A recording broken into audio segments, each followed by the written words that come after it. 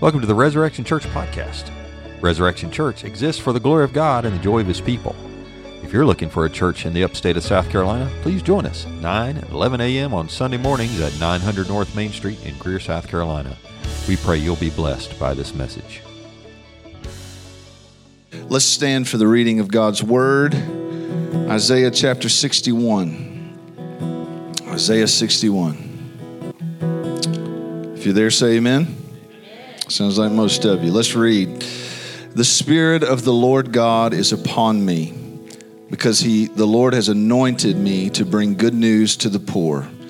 He has sent me to bind up the brokenhearted, to proclaim liberty to the captives, and opening of the prison to those who are bound, to proclaim the year of the Lord's favor and the day of vengeance of our God, to comfort all who mourn, to grant those who mourn in Zion, to give them a beautiful headdress instead of ashes, the oil of gladness instead of mourning, the garment of praise instead of a faint spirit, that they may be called oaks of righteousness, the planting of the Lord, that He may be glorified. That they shall build up the ancient ruins, they shall raise up the former devastations, they shall repair the ruined cities, the devastations of many generations. Strangers shall stand and tend your flocks. Foreigners shall be your plowmen and vine dressers. But you shall be called the priests of the Lord. They shall speak of you as the ministers of our God. You shall eat the wealth of the nations, and in their glory you shall boast. Instead of your shame, there shall be a double portion. Instead of dishonor, they shall rejoice in their lot. Therefore, in their land, they shall possess a double portion. They shall have everlasting joy. For I, the Lord, love justice. I hate robbery and wrong. I will faithfully give them their recompense, and I will make an everlasting covenant with them. Their offspring shall be known among the nations, and their descendants in the midst of the peoples. All who see them shall acknowledge them, and they are an offspring the Lord has blessed. I will greatly rejoice in the Lord. My soul shall exult in my God. For He has clothed me with the garments of salvation. He has covered me with the robe of righteousness. As a bridegroom decks himself like a priest with a beautiful headdress, and as a bride adorns herself with her jewels. For as the earth brings forth its sprouts, and as a garden causes what is sown in it to sprout up, so the Lord will cause righteousness and praise to sprout up before all the nations. This is the word of God for the people of God. If you would, stay standing with me as we sing a song to just kind of put our hearts in the right posture this morning. Join with Stephen, join with me as we put our gaze on Him. Oh, come, let us adore Him. Oh, come, let us adore Him. Oh, come, let us adore Him. Christ the Lord, for You alone are worthy. For You Sing it, church, let's go. Are worthy.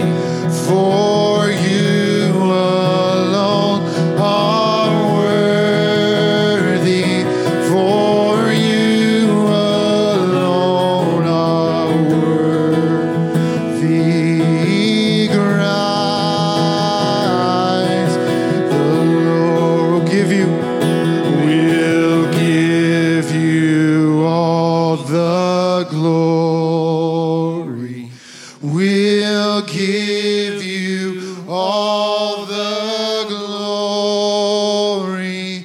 We'll give You all the glory. Christ the Lord.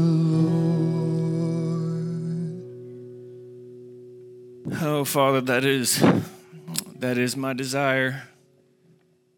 I know that's Your desire for us today as we worship in Your word. So, Father, lead us. Father, You're so faithful. I've been overwhelmed with the weight of this text, burdened, Father, that our hearts would feel the weight of the wages of our sin against a holy, righteous God, and that the weight would lead us to see you high and lifted up, worthy of all of our praise. Father, help me get out of the way. Fill me with your Spirit today to proclaim your good news. Open the ears of those whom you have brought today, who I've been praying for. Father, that they would hear and that we would not leave the same as when we walked in. You're worthy of our praise. In Jesus' name, amen.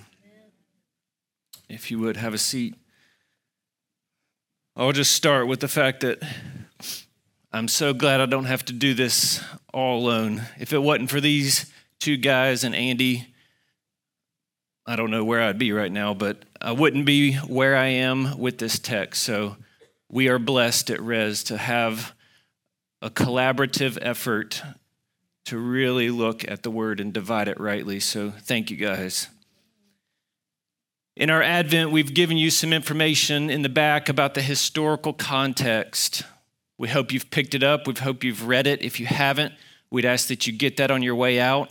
Today, we're not going to spend time on the historical context of Isaiah 61.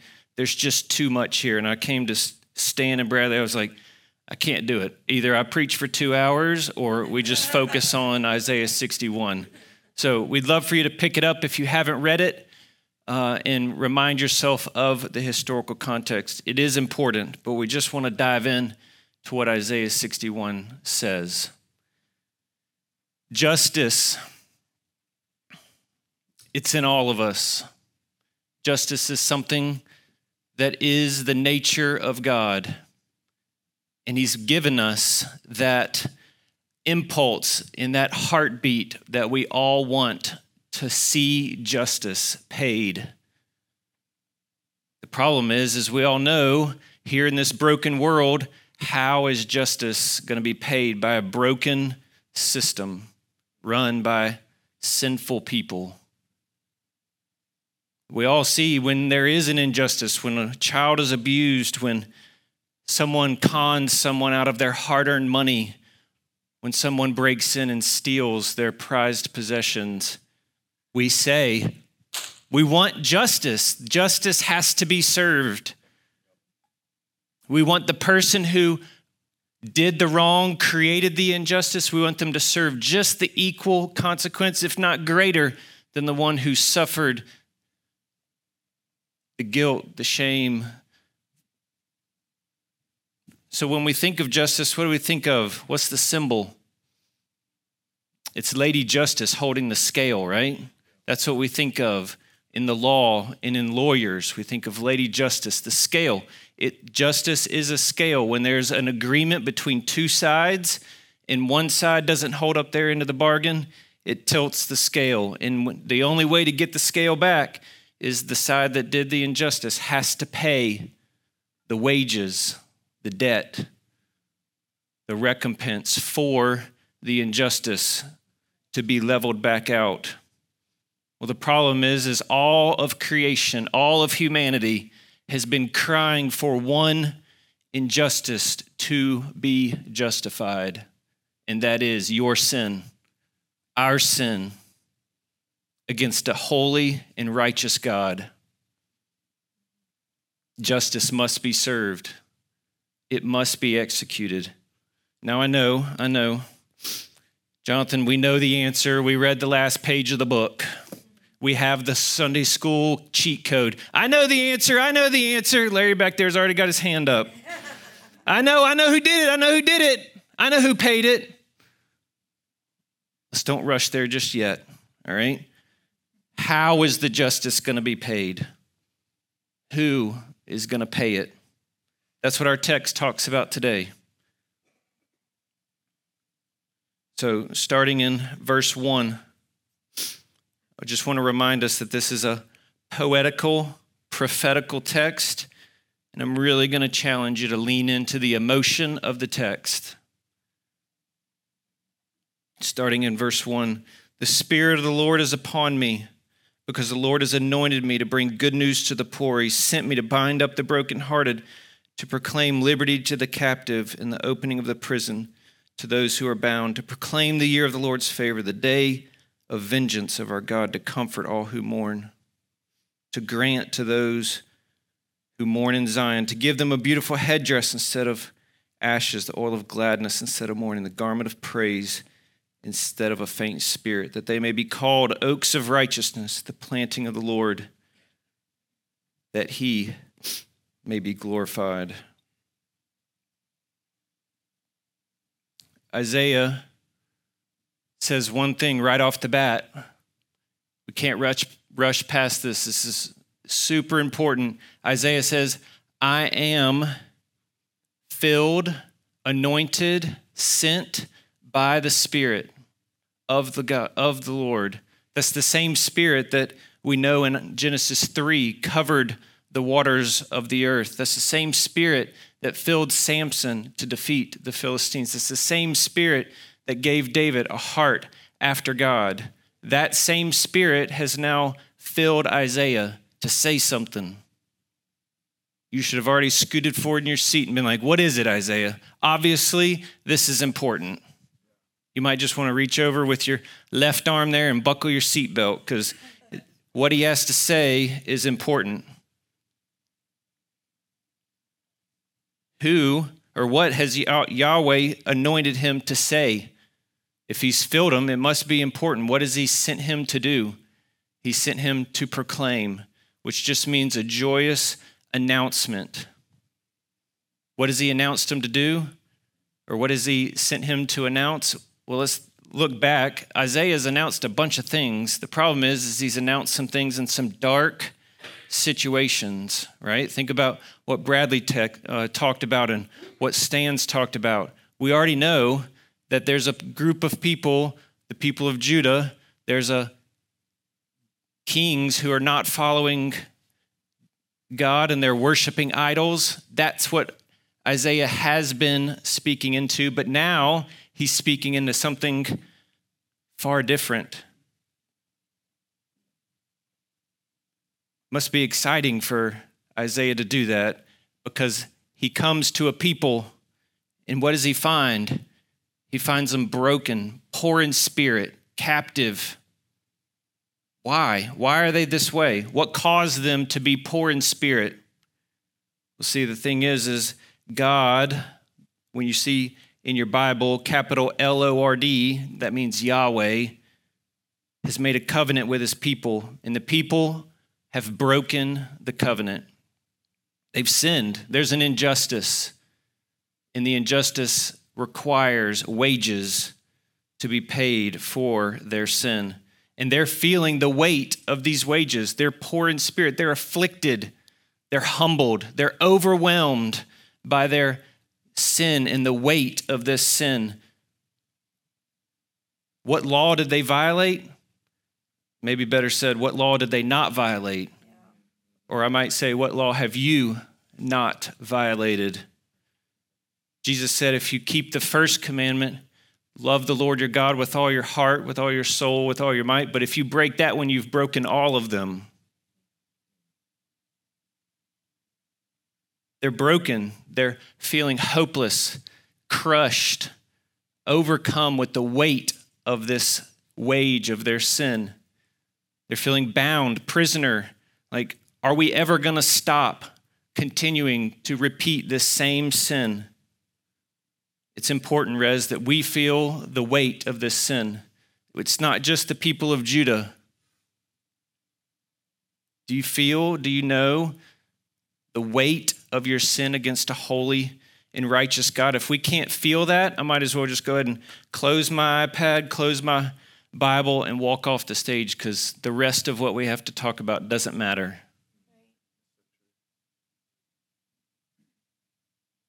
You've sinned against a holy and righteous God, and he demands justice. because he is a just God. So now that we understand who Isaiah has been anointed to proclaim this good news to, what's the good news? What did he come to proclaim? Isaiah came to proclaim three things: the year of the Lord's favor, the day of the vengeance of God, and to comfort all who mourn. See, I think of this like a sandwich. See, sandwich has layers, right? I'm an expert in sandwiches, if you didn't know. I eat 2 every day. They're called peanut butter and jelly. If you haven't had one, I'd encourage you to try it out. Everybody asks me what my diet is. I just tell them, peanut butter and jelly. Sandwiches have layers. First layer in my sandwich, bread. Not just any bread. There's only one bread according to Mandy, and that's the organic, multi-layered, multi-oat, all the other things bread. So that's the bread we use. First layer, bread. Second layer, strawberry jelly. Organic strawberry jelly, Stan. Has to have that O word in front of it. And the kind of peanut butter you got to stir up. If it's not that kind, I used to sin. I used to do Jif. I've been redeemed of that. He's given me grace, and I have now moved into the organic, stir it up peanut butter. Middle layer, peanut butter and strawberry jelly. Third layer, bread. So that makes me an expert in sandwiches. If you need to know more, we'll talk after service. I'll help you make a sandwich. But the thing is that leads me to, I think that's what Isaiah is doing here. He's using the most effective communication skill there is when you're going to tell somebody something they don't want to hear. It's called the sandwich method. You heard of it? All communication specialists use the sandwich method. My wife uses it to a T. First, you tell them something they want to hear. Second, you tell them something they don't really want to hear. Then you follow it right behind it with something they want to hear. And when you do that, makes you an expert. Isaiah, I think he trademarked it. Top layer of the sandwich. The year of the Lord's favor. Yahweh has come to tell the people, he's come to tell you through the prophet Isaiah, I see you. I see your brokenness. I see that you are heavy laden and broken by the wages of your sin. Psalm 103, 8, Psalm 145, 8 and 9, they echo the same exact thing verbatim. David must have thought this was important. The Lord is gracious and merciful. He's slow to anger and abounding in steadfast love. The Lord is good to all, and his mercy is over all that he has made. The people of Judah, the Lord has come to give you his grace and his mercy, something you didn't earn, something you don't merit, something you don't deserve. He sees you in your humility and in your brokenness, and he's going to give you something. He's going to bind up your brokenhearted. That's what it says in Isaiah. We just read it. He's going to heal your broken heart. He's going to free you from the chains. You're no longer going to be slaves to sin. The year of the Lord's favor, a season of the Lord's favor. This middle layer, the middle layer of our sandwich, the day of the vengeance of our God. Wow, that kind of sounds a little scary. I bet their heart rate just started going, right? I mean, what happened to the favor? I thought we were doing pretty good there, Isaiah. The thing is Isaiah 34:8. Isaiah 34:8 says, "For the Lord has a day of vengeance, a year of recompense for the cause of Zion." God made it clear. He said, I made a covenant with you. If you break the covenant, vengeance will be required. A covenant requires both sides of the party to keep their end of the deal. And if it doesn't, there's an injustice. the covenant. We have broken the covenant against a holy and righteous God. This must have left the people wondering, how is Yahweh going to have his vengeance? You feel the weight of that? How? How is a just, holy, righteous God going to have his vengeance? We're going to come back to that. Let's keep making our sandwich. The third layer, to comfort all who mourn. Let's read Isaiah 31, 3-6. It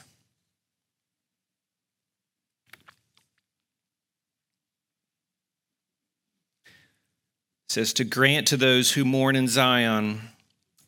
This is the third layer of our sandwich. To give them a beautiful headdress instead of ashes, the oil of gladness instead of mourning, the garment of praise instead of a faint spirit, that they may be called oaks of righteousness, the planting of the Lord, that he may be glorified. They shall build up the ancient ruins. They shall raise up the former devastations. They shall repair the ruined cities, the devastation of many generations. Strangers shall stand and tend your flocks. Foreigners shall be your plowmen and vine dressers, but you shall be called the priests of the Lord. They shall speak of you as ministers of God.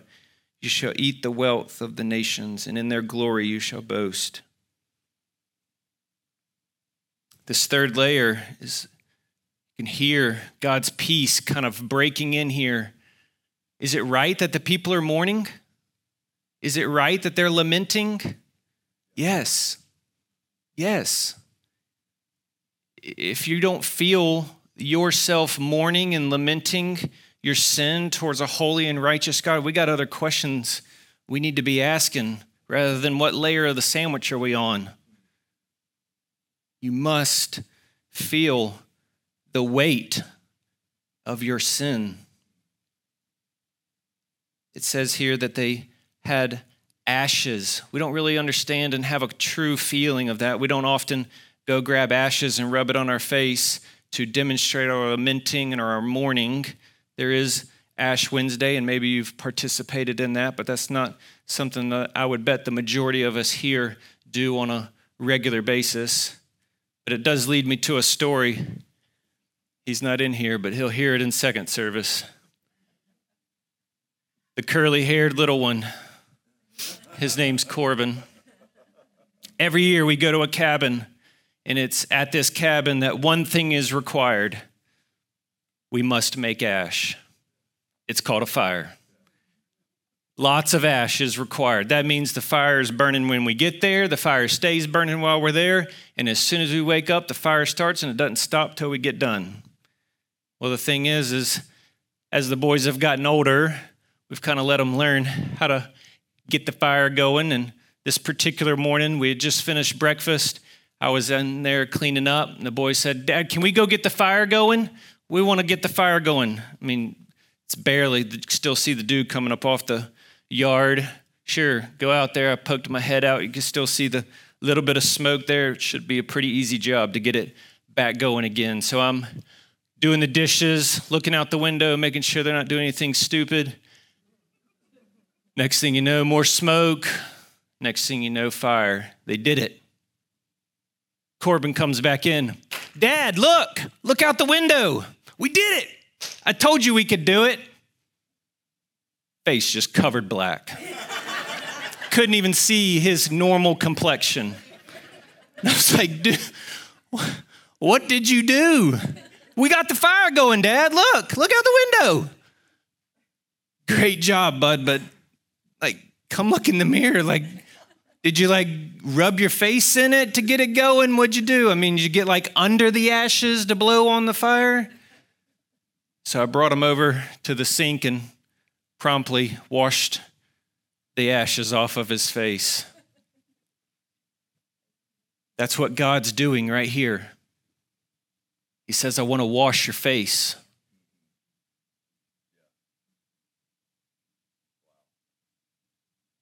I want to make that lamenting and that mourning go away.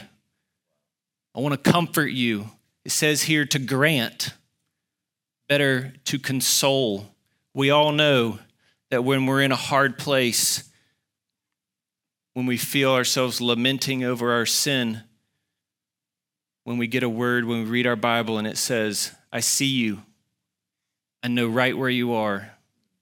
I love you. I'm not going to leave you there. That's what he's saying to the people of Judah. That's what he's saying to you. I'm going to give you something you didn't earn, you don't deserve, you did not merit. I'm going to give you beauty for your ashes, an oil of gladness for your mourning, a spirit of praise for your faint-heartedness. And I'm going to plant you as oaks of righteousness so that when people see where I brought you from and where you are now, my glory will be put on display because of what I have done in you. And you're going to be my priests and you're going to be my ministers, and there will be praise that rises up as people see what I have done in you. What a picture of restoration that Isaiah is proclaiming to the people. But we can't forget about the peanut butter and the jelly.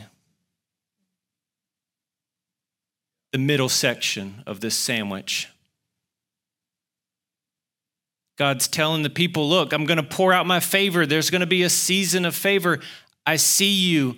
I know where you are. I'm going to restore you. You're going to be planted, and my glory is going to be put on display through you. All that sounds wonderful, but Isaiah, what are you doing trying to squeeze this day of vengeance in between these two beautiful images? Why are you doing this?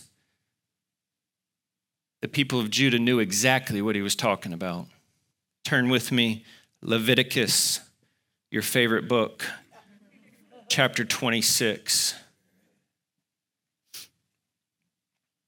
We're going to read verses 14 and 15.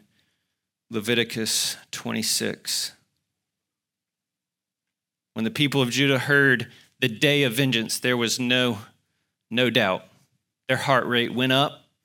They knew exactly what he was talking about. Leviticus 26, Bradley. Verse 14. But if you, this is God speaking, Yahweh speaking, if you, people of Judah, if you, Rez, will not listen to me, and if you will not do all these commandments, if you spurn my statutes, and if your soul abhors my rules, so that you will not do all my commandments, but break my covenant, then I, Yahweh, will do this to you. Skip down to 25. And I will bring a sword upon you that shall execute vengeance for the covenant. The people of Judah and all of humanity, including me and you, we've not kept our side of the covenant. We have not kept the Lord, our God, our one true and only God. And Romans 3:23 says, for all have sinned and fallen short of the glory of God. Romans 6:23 says, the wages of sin is death. So there's an injustice against a holy and righteous God, an injustice that must be paid. There's only one way it can be paid, and that's death. And it has to be paid all at once on the day of vengeance. There's an issue here. There's Yahweh. He's the righteous judge. He made a covenant. He cannot change the rules of the covenant. He cannot go back on his word. He can't be like, let's just tweak it a little bit. Let's put a little undernote here. No, vengeance must be paid, or else he would violate his character, and we know that that's not who he is. Psalm 33, verses 4 and 5. For the word of the Lord is upright, and all his work is done in faithfulness. He loves righteousness and justice. Psalm 37:28. For the Lord loves justice. The other issue is the other side of the Covenant is a sinful people who cannot pay back the injustice to a holy, righteous God. Cannot. Isaiah 61, verse 8, read with me.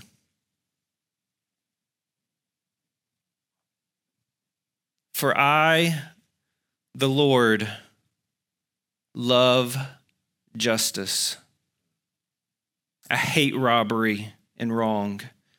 I will faithfully give them their recompense, and I will make an everlasting covenant with them. Recognize the I. We've shifted from Isaiah prophesying what Yahweh is going to do to now what Yahweh says, I am going to do. Did you hear it? He said, I love, I hate, and I will. I love justice. I hate your repeated sin against me without any repentance. And I will faithfully provide. I will give the way for your recompense to be paid. And I will make an everlasting covenant that will never be broken. How does a God make an everlasting covenant with a sinful people who cannot pay the wage for their injustice against him? Feel it. Let it sit on you. It's heavy.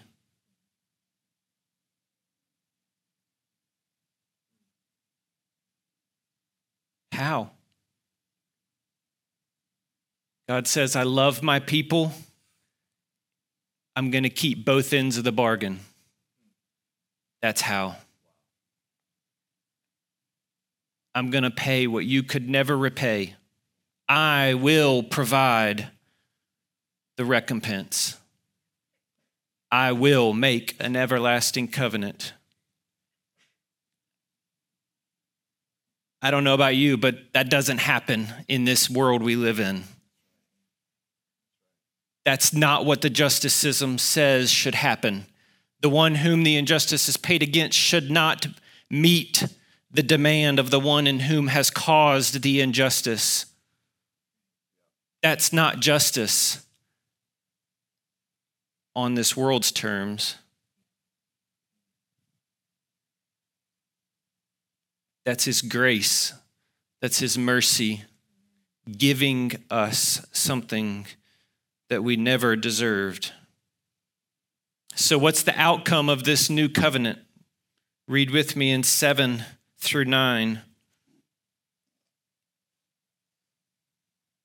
Instead of your shame, there shall be a double portion. Instead of dishonor, they shall rejoice in their lot. Therefore, in their land they shall possess a double portion. They shall have everlasting joy. For I, the Lord, love justice. I hate robbery and wrong. I will faithfully give them the recompense. I will make an everlasting covenant with them. Their offspring shall be known among the nations, and their descendants in the midst of the people. All who see them shall acknowledge them that they are an offspring the Lord has blessed.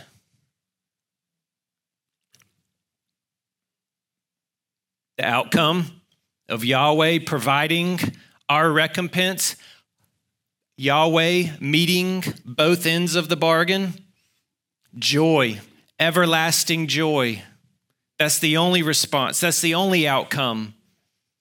Our shame taken away, our dishonor taken away, in a double portion of joy, and a blessed offspring of the Lord. How? How is he going to do this? If that's the outcome, how is he going to do it? Yahweh said in Isaiah 53 last week, he's going to give a servant, Savior. I'm not going to read the whole thing, but I just want to point out a few things that help us to kind of connect the dots. Verse 4 through 11, just a few excerpts of it. Surely he has borne your griefs, carried your sorrow. You esteemed him stricken, smitten by God, afflicted. He was pierced for your transgressions. He was crushed for your iniquities. Upon him was the chastisement that brought us peace. With his wounds you are healed. We are like sheep who have gone astray. We've turned away, every one. That's the injustice. And the Lord has laid on him all of our iniquity. He was oppressed, he was afflicted, yet it was the will of the Lord to crush him. He has put him to grief. When his soul makes an offering for the guilt, he shall see his offspring. That's what we just read in 61. We are his offspring because of what he has done. Out of the anguish of his soul he shall see and be satisfied. By his knowledge shall the righteous one, my servant, make many to be accounted righteous. That's you. He's going to pay it. He's going to meet the demand that you couldn't meet, and he shall bear their iniquities. Yahweh is going to give the servant Savior as your recompense so that the injustice is paid. So what's our response? If that's how, what's our response? This new everlasting covenant, we'll see that in verses 10 to 11, but I just want to point out to you verses 1 to 7, Isaiah proclaiming, verses 8, Yahweh speaking, this is what I'm going to do. Continue to 9, verses 10 to 11, this is us. This is our part. Starting in verse 10. I will greatly rejoice in the Lord. My soul shall exult in my God, for he has clothed me with the garments of salvation. Don't miss that. He has clothed me. He has covered me with the robe of righteousness, as a bridegroom decks himself like a priest with a beautiful headdress, and the bride adorns herself with her jewels.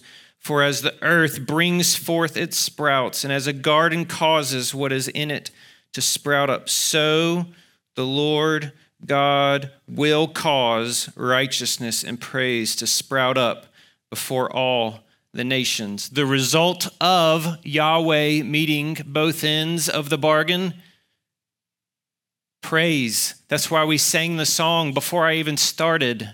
You should feel right now your adoration for the holy and righteous God welling up inside of you, that he has met the demand that you couldn't. You should feel the praise rising up in you. You're worthy of it all. You're worthy of it all. To you be the praise and the glory, a praise that I could never stop singing because of what you have done. You did something that I could never do. To you be the glory. To you be the honor. To you be the praise. Now we know this prophecy had an immediate realization as Isaiah came and proclaimed and declared a season of favor and that righteousness, and they would be brought out of their captivity and their enemies would be defeated. But there's an ultimate realization that we want to lean into. All of creation has been longing for the arrival, the advent, the coming of the one who is going to be the servant Savior, the one who will pay the injustice to the Creator. We've all been waiting. Turn with me to Luke 4, verse 16 to 21.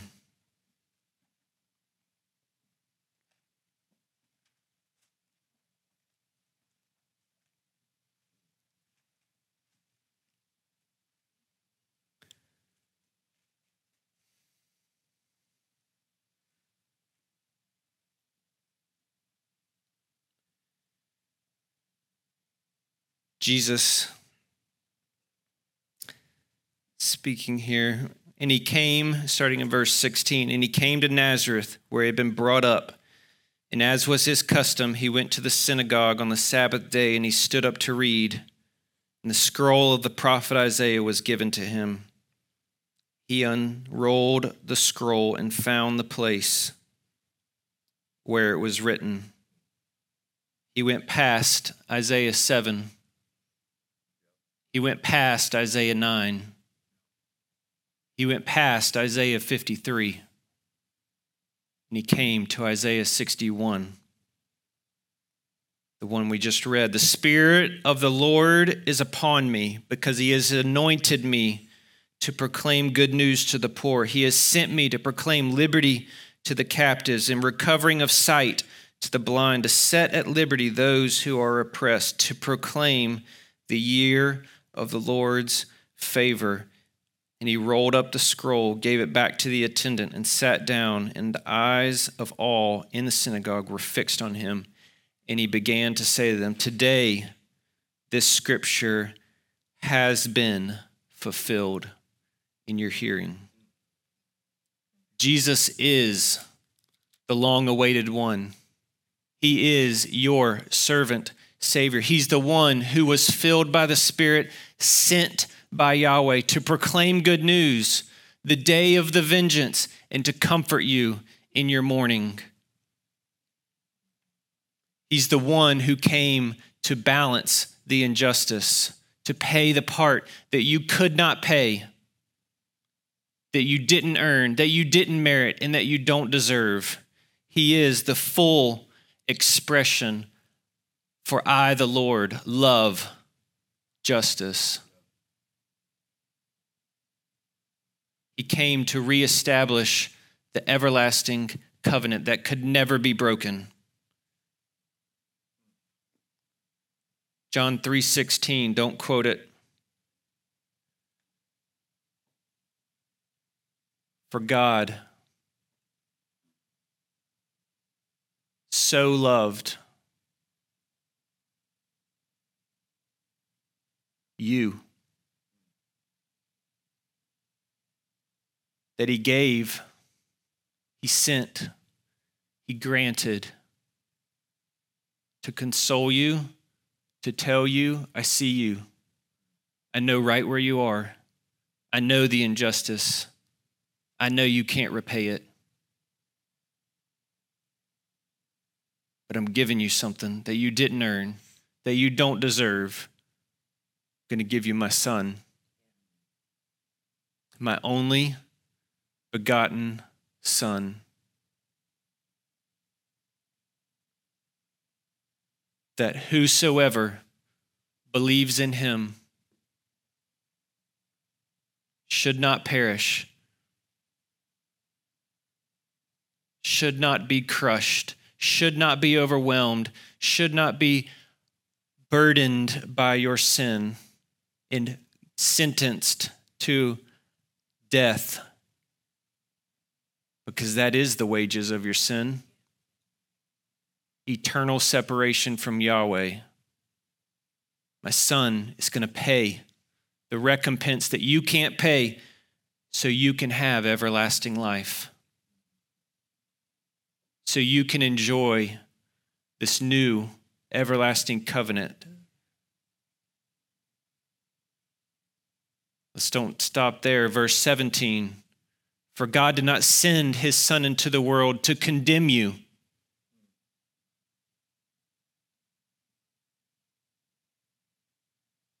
He didn't come to put his thumb on you, to push you down,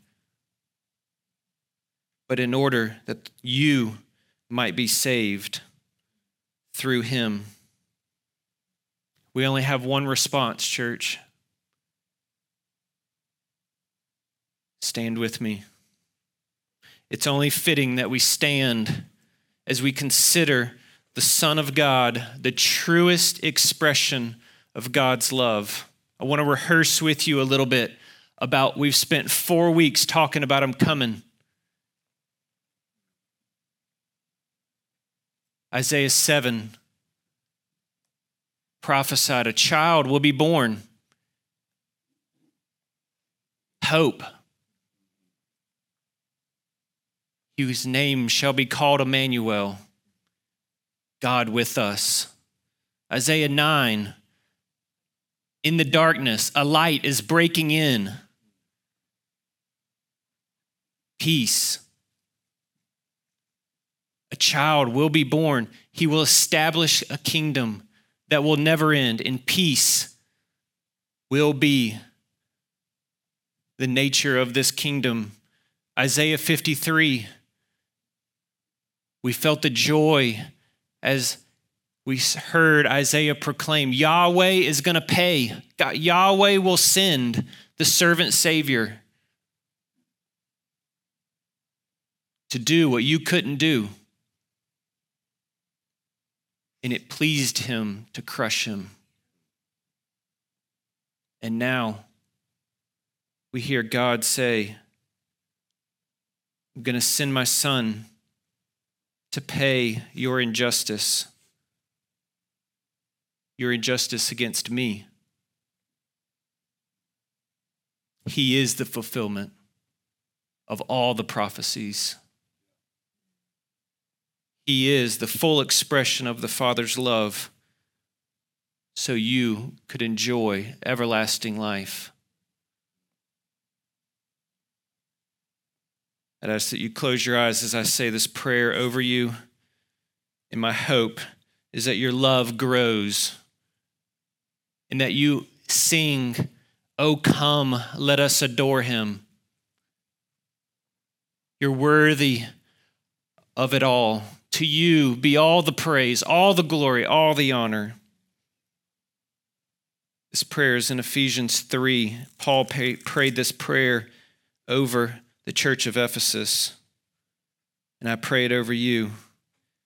For this reason I bow to my knees before the Father, from whom every family in heaven and on earth is named, that according to the riches of his glory, that he might grant you to be strengthened with power through his Spirit in your inner being, so that Christ may dwell in your hearts through faith, that you, being rooted and grounded in love, may have strength to comprehend with all the saints what is the breadth, the length, the height, and the depth, and to know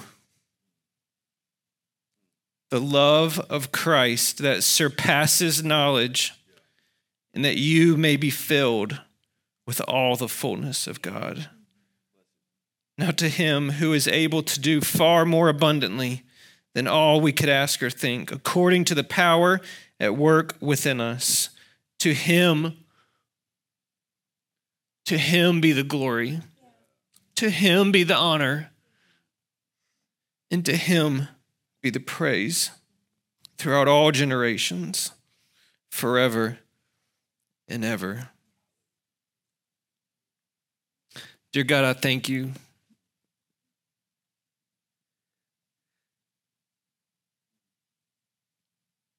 Father, I thank you that you're faithful. You're faithful in that you do what we cannot do. You see us right where we are. You don't leave us there. You give us your hope. You give us your peace. You give us your joy. You give us your love. Open our eyes to see your Son as the full expression of your love.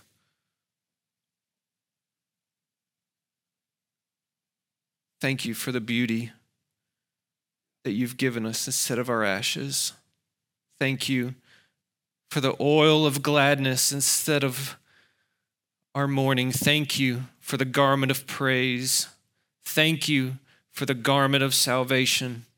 Thank you for the robe of righteousness. Thank you, Father, for welling up inside of us a fountain of joy that springs forth like a garden springs forth.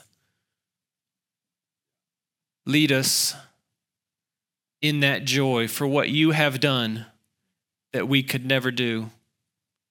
Lead us in your righteousness and in your name's sake so that we will be planted as oaks of righteousness. As people see us, They see you. And we will put your glory on display. Look what the Father has done through his Son for me.